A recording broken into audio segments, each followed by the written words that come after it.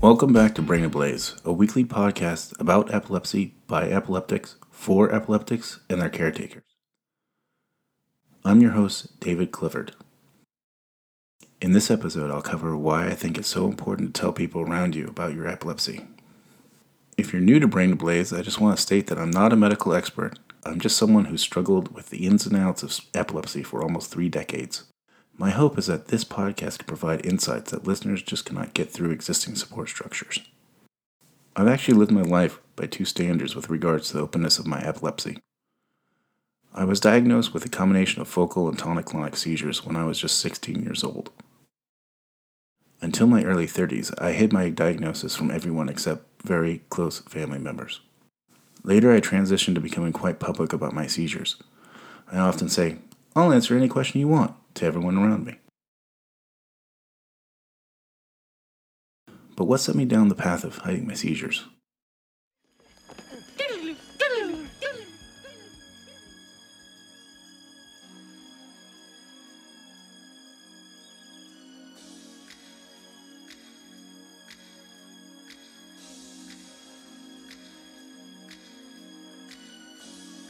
In 1991, I was 16. A couple days after having my first seizure, my mother sat me down on the edge of my bed and gave me this advice. Special announcement. Today, the role of mother will be played by David's 4-year-old daughter. You must not tell anybody what happened. I'm not kidding.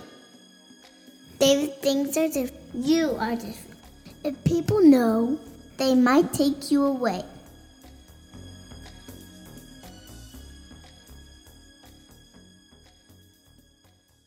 Now, I don't think my mom was a terrible person. I don't hold any ill will against her. I just think that she was a product of her times, and thus completely uninformed. My mom was a war baby, born while my grandfather fought as a gliderman in an attachment to the 82nd Airborne during the European theater of World War II. One of her first memories was meeting him in uniform at the train station in Buffalo, New York. He lifted her so high above his head that she thought she could fly. That's right, my grandpa lifted his baby far before Patrick Swayze ever lifted his. Prepare to fast forward! Preparing to fast forward. Fast forward! Fast forwarding, sir. Before my mother passed away, I actually asked her why she gave me the advice to hide my seizures. She responded that she just had no idea of what it was to live as an epileptic. Her only reference was an epileptic character in Ken Kesey's quintessential but disturbing novel, One Flew Over the Cuckoo's Nest.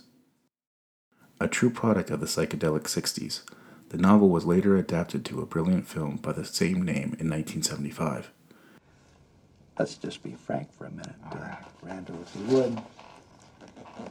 Tell me, do you think there's anything wrong with your mind, really?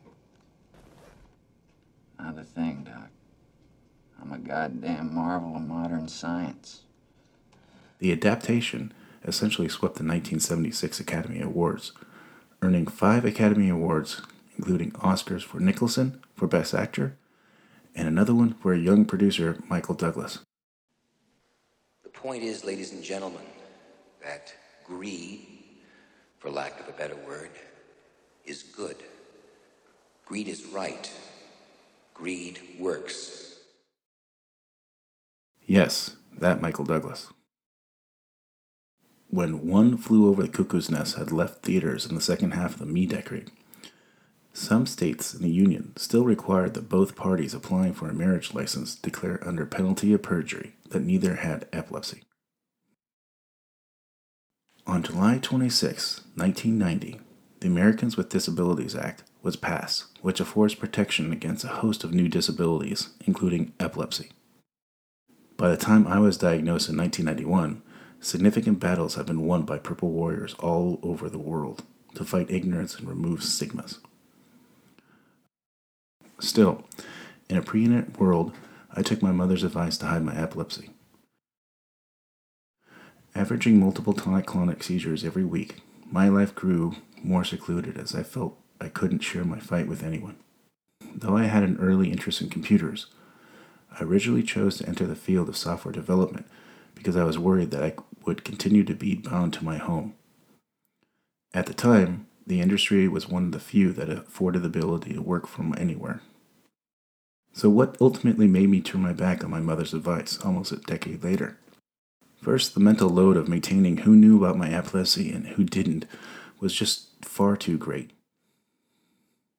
It is far too much work to maintain a secret.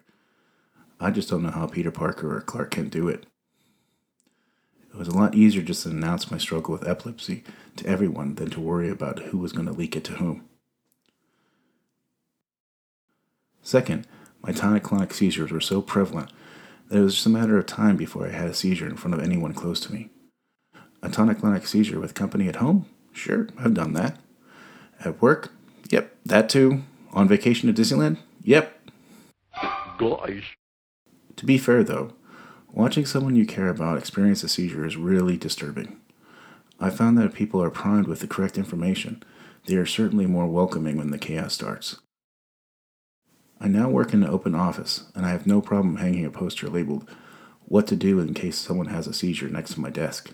Everything that happens now is happening now. What happened to then? We passed then. When? Just now. We're at now. Go back to then. When? Now. Now? Now. I can't. Why? We missed it. When? Just now. When will then be now? Soon. Like any other epileptic, or just like many of you, I've certainly lost plenty of friends who just can't handle being around me. It took me a long time to realize how great a filtering mechanism this truly is. A judge of a person's character is what they do under stress. Do they lash out? Do they close themselves off? Do they push you away? The friends that have stayed through the tough times are the ones I pull even closer. The last thing that made me throw my mother's advice out the window was that I now feel as an epileptic it is my duty to continue the fight of the people that came before me. It's not that kind of duty. No, seriously. It's all our jobs to remove the stigma, advocate for rights, and reach out to the broader world to show how big a problem epilepsy is and the difficulties that we, or the ones we love, face. I can't tell you the times that I've heard the comments that can be summed up in little more than, "They don't have seizures, so they don't understand us." So quickly we fall into the trap of the us versus them.